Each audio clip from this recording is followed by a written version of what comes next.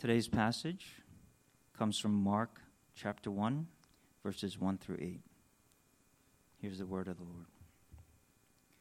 The beginning of the good news about Jesus the Messiah, the Son of God, as it is written in Isaiah the prophet. I will send my messenger ahead of you, who will prepare your way.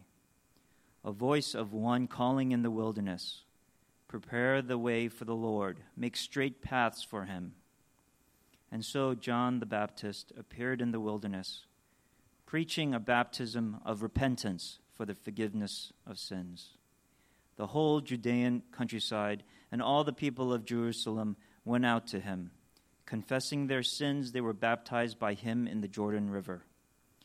John wore clothing made of camel's hair, with a leather belt around his waist, and he ate locusts and wild honey.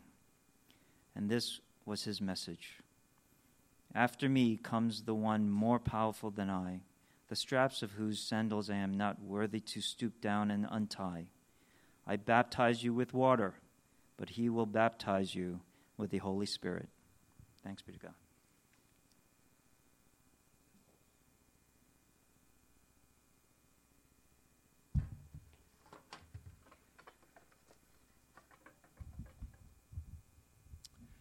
Praise the Lord. Hope everybody is well. God is good. Amen. All right. Good. Yesterday we had our first night of worship here at New Mercy. It was amazing. I just want to thank everyone who came out, and also our pastor, intern Christine, with her team, led us into just an amazing time of worship. We called it Night of Worship. It was our first one ever here at New Mercy. And I was like personally really blessed, and I wish hopefully we could have more of these in the upcoming year. Christmas season. I was looking at the calendar. It's like not next Sunday, but the Sunday of 2 Sundays. We have Christmas. My favorite time of the year. I don't know about you, but at least in our home now, our kids are older, so do we have children here? Please cover their ears. I want to talk about Santa. Our kids are older, so the whole Santa craziness, it's all past, so thank God. Before, there were seasons where we were hiding gifts, and honey, don't hide it there. You guys know what I'm talking about, right? If you want advice, places to hide, okay? For me, what works best, children, was actually trunk of my car. I would stick everything in the trunk of my car. Anyways. That whole season is done for us. So now in the Yu household, we have 4 kids. We started a little tradition last year of picking names. So it's like a secret Santa. So everybody pick one person's name, and you're like, yeah, don't tell anybody. And we go to Target or something together and spread out. Then let's meet, but make sure no one sees what it is. Then we do this whole thing.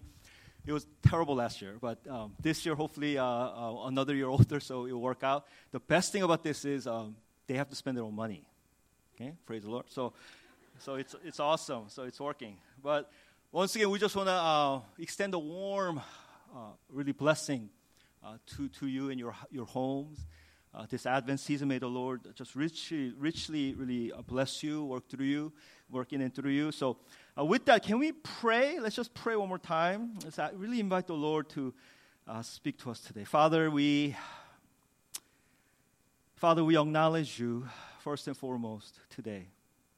Lord, we know that Christmas season is really not about the lights and the gifts and all the craziness, but really may we remember Christ.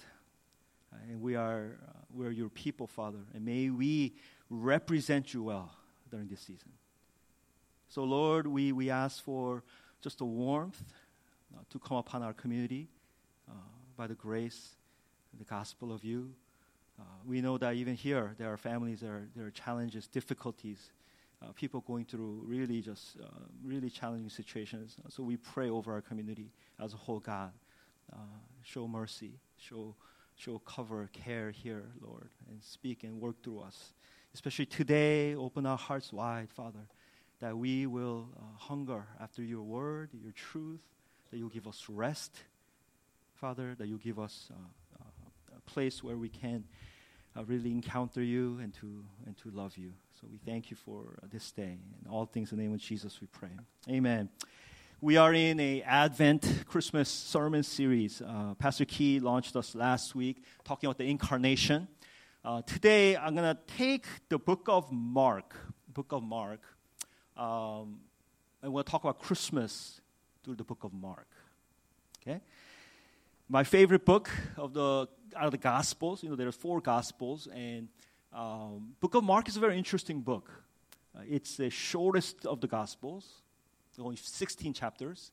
It's very quick. I don't know if you ever read through it like in one sitting, but it's like immediately Jesus this, immediately the demon went out. Like very fast-paced gospel. So if you want a whole quick picture of the life and death and resurrection of Jesus Christ, Mark is the place to go. Not only that, I love the book of Mark because everyone, historians, academic, scholars agree that Mark was the first gospel that was written. Okay, so first gospel that was penned was the Gospel of Mark, and some people actually think that the other gospels, Luke, Mark, Matthew, and John, borrowed or used Mark as a base to also get some ideas and writings. We're not going to get into details, but Mark is a foundational, shortest, earliest gospel that we have. Which means whatever Mark is writing, whatever is in the book of Gospel of Mark, it must be significant. No? It's the shortest, so he had to cut a lot of the, stuff out, or he really put in what he thought was significant and important, right? In the Gospel of Mark. And it was the earliest, so it was one of the first ones that was written. So I think there's significance in that too. So if we kind of take that background knowledge or keep that and try to go to Mark's Christmas, how does Mark, the book of Mark, the writer Mark, the Gospel of Mark, portray Christmas and portray the Advent, coming of our Lord Jesus Christ? I don't know what your Christmas depictions are, what Christmas stories or narratives that your favorite is or comes to mind. I don't know, following the star, 3 wise men, Mary and Joseph fleeing to Egypt, or Herod, I don't know, whatever it is. It's not in the book of Mark. Okay? What Christmas story book of Mark presents, Advent, if any, is what we read today. Okay? Mark chapter 1 through 8, the beginning of the good news about Jesus the Messiah, the Son of God, as it is written in the prophet Isaiah. I will send my messenger ahead of you who will prepare your way. A voice of one calling in the wilderness, prepare the way for the Lord, make straight path for him. And so John the Baptist appeared in the wilderness. Other translation says it's desert, preaching a baptism of repentance for the forgiveness of sins, and on and on and on. If you go to, we read up to verse 8 today. If you go to verse 9, maybe there, look at your Bibles. Nothing. No shepherds, no star, no wise men, nothing. Very interesting, right? What do we see? What do we see in the book of Mark? What's Mark's Christmas, Mark's Advent? We see a person in the desert, a weird-looking guy, yelling. I don't know, at least I'm thinking he's yelling, prepare the way. And Scripture says that he was wearing this animal fur, camel, and eating locusts, eating insect and honey. Eccentric, odd kind of thing. It's Christmas through the eyes of Mark. Right? Very interesting. What's more interesting is, if we go a little bit further, acknowledging that the Gospel of Mark is the first gospel, right? So first time ever where someone's penning the whole story of Jesus, the gospel story. Before Mark, what was before Mark? I mean, there was nothing, right? There was nothing for about how long? The intertestament period. So the last prophet in Old Testament is, I tried this in Edgewater and everybody got it. Just kidding. No. Last prophet in Old Testament, Malachi, right? Malachi, it's not Malachi, it's Malachi.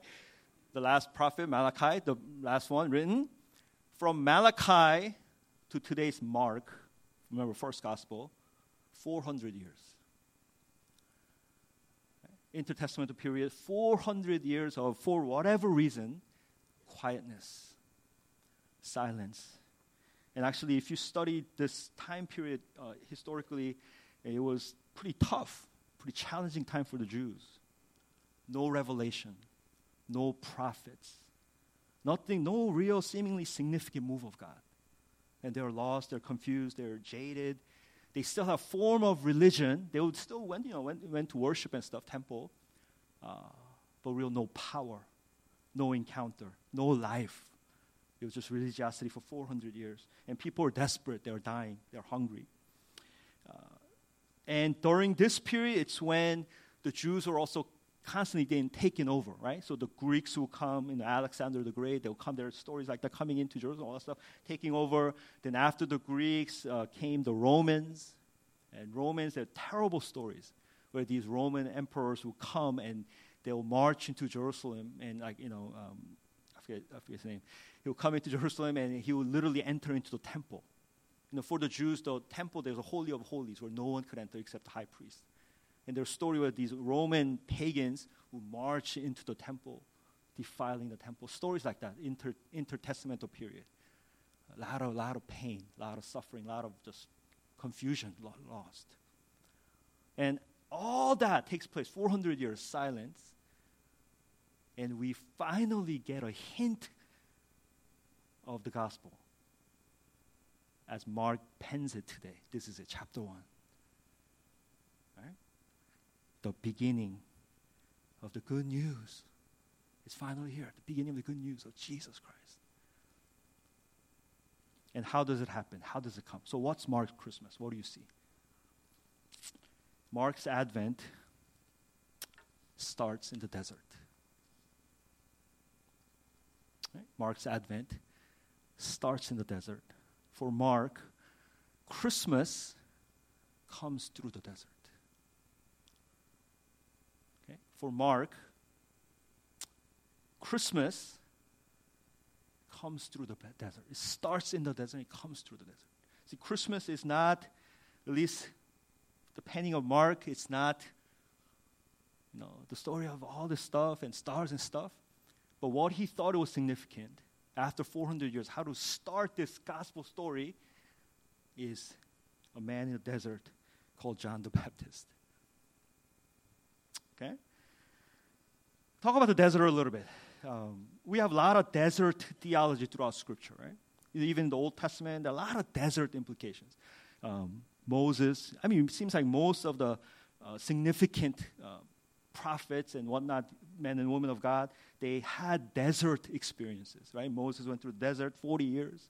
Son of Pharaoh, then he gets kicked out, and he's wandering and lost and pain and suffering in the desert. Jacob, fighting with his brother Esau, runs away to the desert and just lost. The whole nation of Israel, right, for 40 years, wandering in the desert. Even Jesus, right? He's in the desert, he's fasting.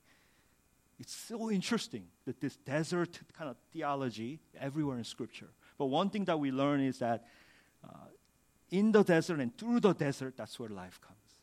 Scripturally, biblically, spiritually. Right? When we're in the desert, when we're in the wilderness, when we're lost, when we're confused, that's when you're actually closer than you think.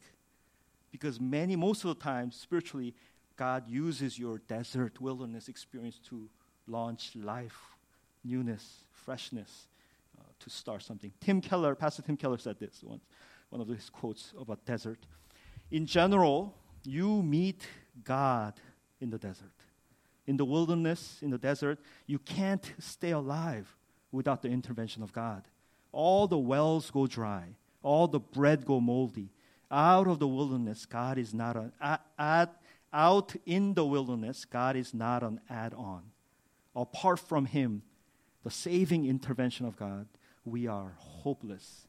We meet God in the desert. So true, right? Especially for the Christians.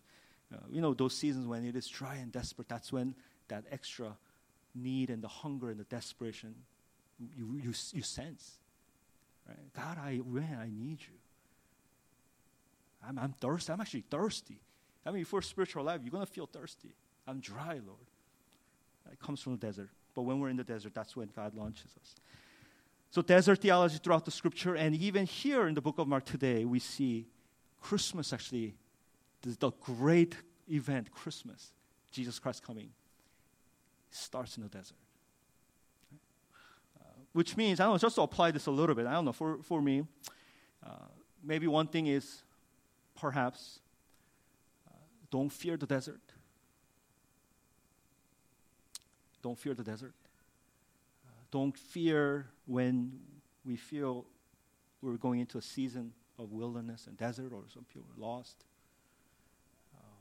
Maybe perhaps also another application could be when you're in the desert, you're actually perhaps closer to God than you think. Because if Christmas, a lot of these life things comes in and through the desert, when we're actually in the desert, perhaps the end is actually nearer than you think. I think there are a lot of truth in that. And especially this Christmas season. Again, I don't know how you guys are. We are, some of us, going through some challenges, difficulty. You're perhaps in the desert. 2016 was a desert. But the Lord is close. Lord is close. Okay, so that's number one. So Mark's Christmas starts in the desert. Advent starts in the desert. Christmas comes through the desert. Number two, and Mark's representative for his Christmas, his Advent, is John the Baptizer. Okay, John the Baptist. I think we have some pictures. Do we have that? All right, perfect. Okay, so I don't know what you guys thought of John. So I was kind of doing some research. I'm like, what are some classical paintings of John the Baptist? So I just found a few. You could just show. Like I said, this is just kind of how that generation felt, right? How John looked like. No one knows. No one was alive though. But okay, some of the classical paintings of John the Baptist. And the last one is from the latest movie. For me, actually, this is closer. Like when I think of John the Baptist, I'm like, this is it. But okay, anyways. So John the Baptist. So I don't know what comes to mind, but sorry, I'm getting lost here. Okay, so who's John the Baptist? John the Baptist, we see powerful figure, because when we take the four Gospels and when we do comparison, the first two chapters of each Gospel, looking at the Christmas story, looking at the Advent of every Gospel, only two Gospels, Matthew and Luke, have a very thorough Christmas narrative. The story of, that we know of, Mary and Joseph and the star and the three wise men and shepherds and angels, all that stuff. It's only in two of the Gospels. I don't know if you guys know, mainly. Mark, once again, has nothing. This is it. Literally, this is it. Christmas story, Advent. And John has something like, you guys know John. In the beginning was the Word. Try to be all cool. Has some like very high sophisticated theology. And John doesn't really have a narrative either, Christmas narrative. So which means, for most of us, when you think of Advent, when you think of Christmas, what comes to mind? Because I'm going to tell you, guess who is in all four of the Gospels? John the Baptist. John the Baptist is in all four of the Gospels, meaning there must be something really significant of this figure. That God is like telling us, don't miss John the Baptist in your Advent. When you're preparing for Christmas, when you're getting ready for me, something about John the Baptist. You don't have to, I'm not talking about just think about John the Baptist, worship him, but something about John the Baptist is significant. Because Christmas comes through him. Today, verse 2, we see Mark describing John the Baptist. Who was John the Baptist? John the Baptist as a messenger. Prophet Isaiah, also Malachi, prophets predicted his coming. Verse 3 talks about he was someone who was preparing the way for the Lord. During these times, these times, whenever a king or a significant leader would go through a country or go to a town or a city, they would always send a messenger ahead. And the messenger's job was just basically two things. Right? One was preparing, right? Preparance. So they will go ahead and they'll make sure the roads are okay. There's no hidden, traps or danger. Everything is ready for this great king to go through, preparing details. And the second task was proclamation. Before internet, cell phones, so the messenger will go ahead and as they're preparing, they'll tell the towns, king is coming. The king is coming. The king is coming. They'll proclaim. Two tasks. And basically John the Baptist, that was his job. That's what he's doing. Right? Scripture says he was a messenger who was preparing the way and he's proclaiming, king is coming. The King of Kings is coming. Right? The Savior of the world is coming. And he's proclaiming and preparing. That was the role of John the Baptist. A little bit more. Jesus actually talked about John the Baptist, and Jesus said what? Jesus said, Matthew 11, I tell you the truth, among those born of woman, there has not risen anyone greater than John the Baptist. Yet he who is least in the kingdom of heaven is greater than he. Powerful statement. Basically, Jesus is telling that John the Baptist was one of the greatest that ever lived. Greatest human beings that ever lived. For me, when I look at the life of John the Baptist, verse that comes to mind is John 3:30. I think we were to kind of represent who John the Baptist was. I think who he was he's the one who said what? He must become greater, I must become less. He must have been an amazing guy, right? John the Baptist, greatest guy, lover of God. But yet his theology, his personal life statement basically was, I am not the Christ. I am not the Christ. I am just a pointer. He is coming. King is coming. Jesus is coming. I am not Jesus. I am not the Christ. Right? Humility. I think that's what it was. Absolute humility. John the Baptist. And humility in the biblical sense, what's humility? What's being humble? Humility in biblical sense is truly understanding really who you are. That's humility. Right? It's not like lowering yourself more than you are or hiring yourself, but if you're really getting who you are. Who are you in light of God? Right? When we catch that, then you're secure, you're humble, because you're exactly who you are. And I think John the Baptist got it. All right, so this man comes, John the Baptist. So that's the representative person of this Advent season according to Mark. So what was his message? And we're going to kind of linger here a little bit and we'll end today. So John, being in all four of the Gospels, and once again, being the representative person that many times we neglect, must have been an important person. Not only that, his message must have been important for us to be reminded. What was his message? Mark chapter, today, verse 4 says, baptism of repentance for the forgiveness of sins. Matthew 3 also talks about John's message as repent, for the kingdom of God is here. Luke 3 writes about John the Baptist, preaching baptism of repentance. Simply, John the Baptist's message was repentance. His message was repentance. Perfect, right? Christmas season, repentance. What is this? But I think as we think about this Advent season, what's going to, I think, refresh us. I want to use that word. Right? Because I don't know about you, but Christmas, it could get really fluffy and just gifts and busy and tired and Jesus is coming, but why am I so restless and I can't settle down. I think what's going to bring the balance and almost refreshment to your souls is this dimension of John the Baptist. I think he grounds us again. His message is repentance. So what's repentance? quickly. Okay, what's repentance? The Greek word used through Scripture is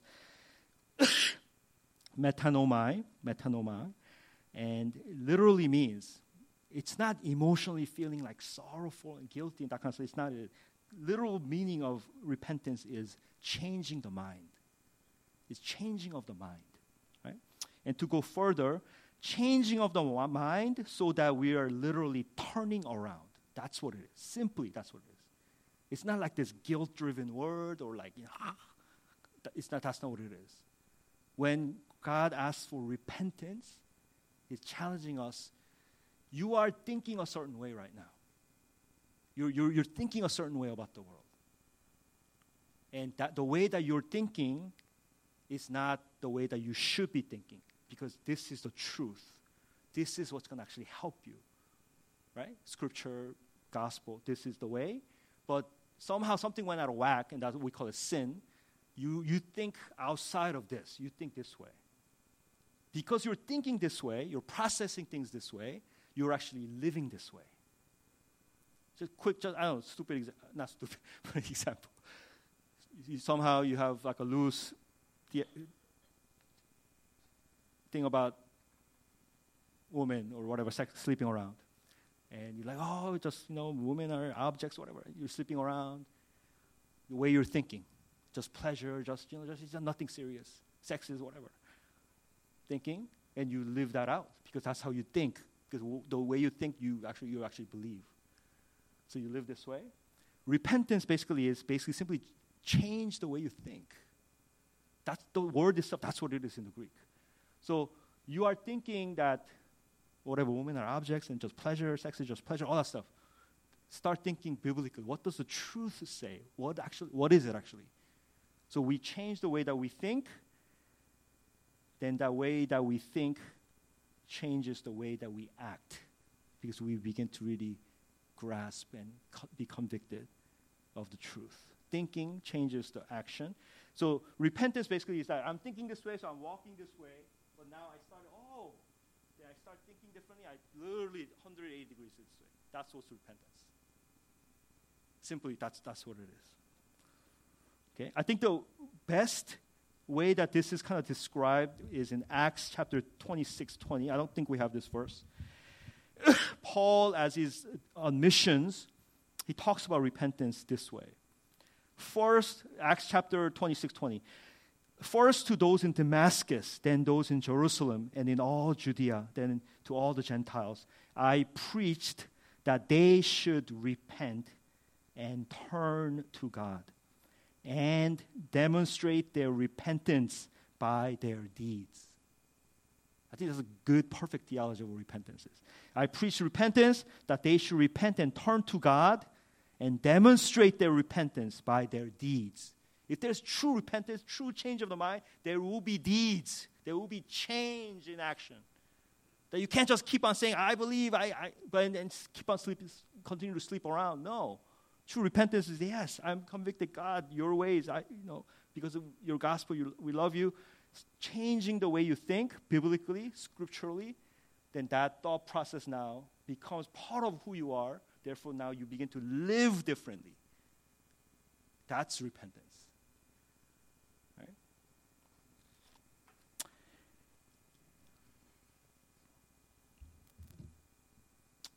I love the way King David, after his sin with Bathsheba, repents, right? Psalm 51, 10 to 12, the words that became famous by the great Keith Green, Creating Me a Clean Heart. I still love this song.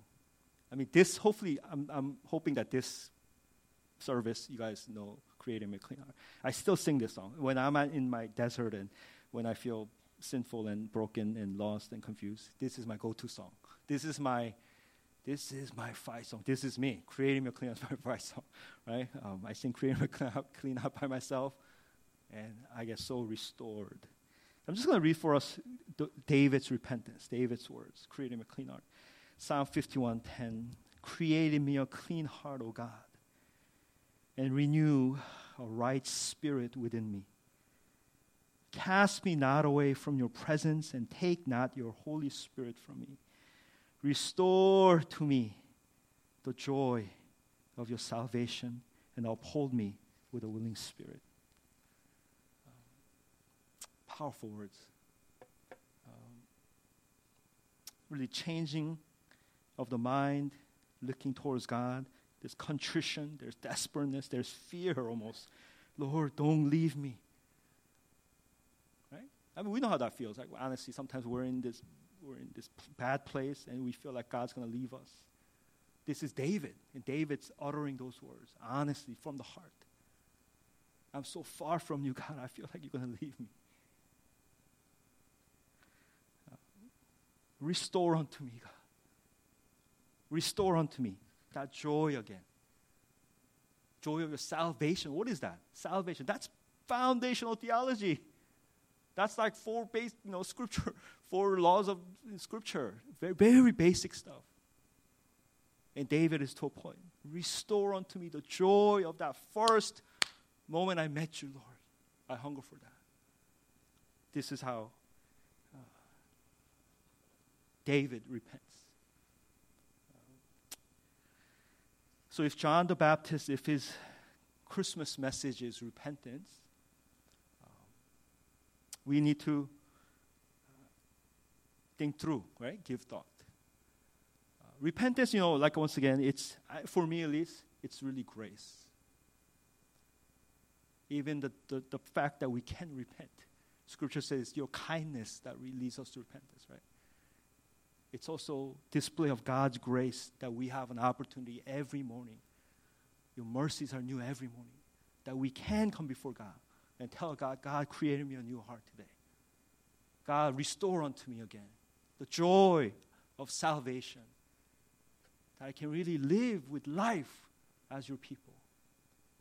I know there are a lot of crap, a lot of junk, all this stuff. You know what? You could repent today, turn around, and that's it.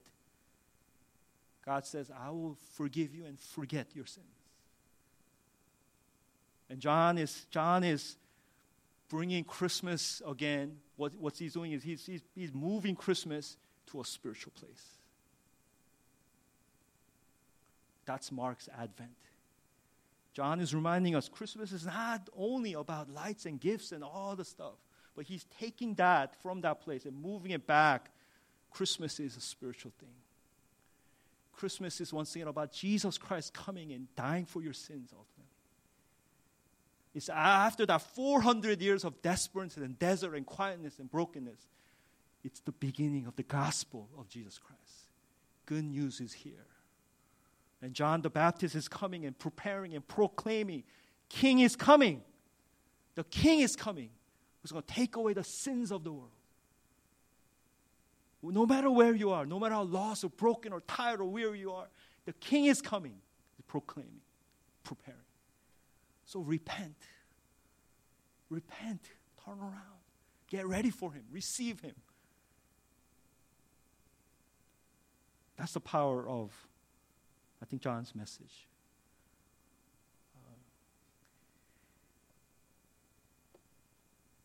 So Christmas, I think what John is doing once again is reminding us for the Christian that this is indeed a spiritual season.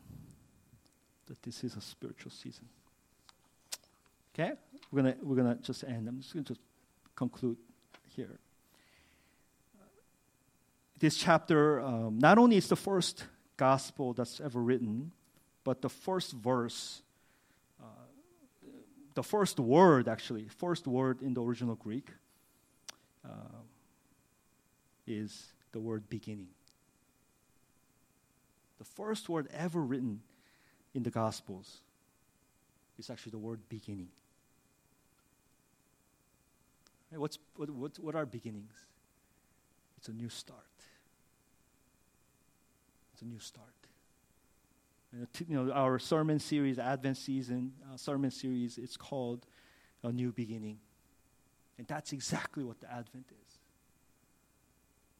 If you take this, if you retake it in faith, and if you make this yours, this Christmas can be a new beginning for you. That's the gospel. That's the gospel. God's saying, if you want to really make this a new beginning, this is a new beginning. Because I'm coming. I'm coming again. I'm coming for you. And ultimately, we are reminded that, yes, this is Advent, but Christmas is coming. At the end of the day, it is about Jesus. The person of John and the message of John, remember, it doesn't end there just on repentance. But we repent, we get ready, we prepare, we refocus because Jesus is coming. It's ultimately about Christ. And not losing Jesus, the Christ in Christmas. We do all this, we get ready, prepare because of Jesus. And imagine if all of us, all the God's people, every member of New Mercy, we could reclaim Christmas. Make Christmas really into ours. And live Christmas out the way that Christ meant for us to live. Then it will be powerful. So with that, I'm going to close. Can we just pray? If we could just bow our heads. Let's just spend a moment in prayer. Let's think through, really, where does John the Baptist, his theology, his words get placed in our picture of Christmas, in our Advent? Where is that spiritual dimension? Because I think, once again, this is grace. It's not God wanting to hurt us or destroy us, make us feel bad, or ruin Christmas. But this is God trying to ground us. Because Christmas comes really through the desert. Advent is starting in the desert. So let's ask the Lord, Lord, will you turn our hearts, God? Father, there are things really just so hard for me to let go, to change. But Lord, I am your servant here, Lord. We want to repent.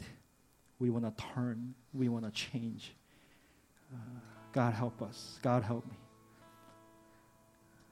God, create a desperate need for Jesus.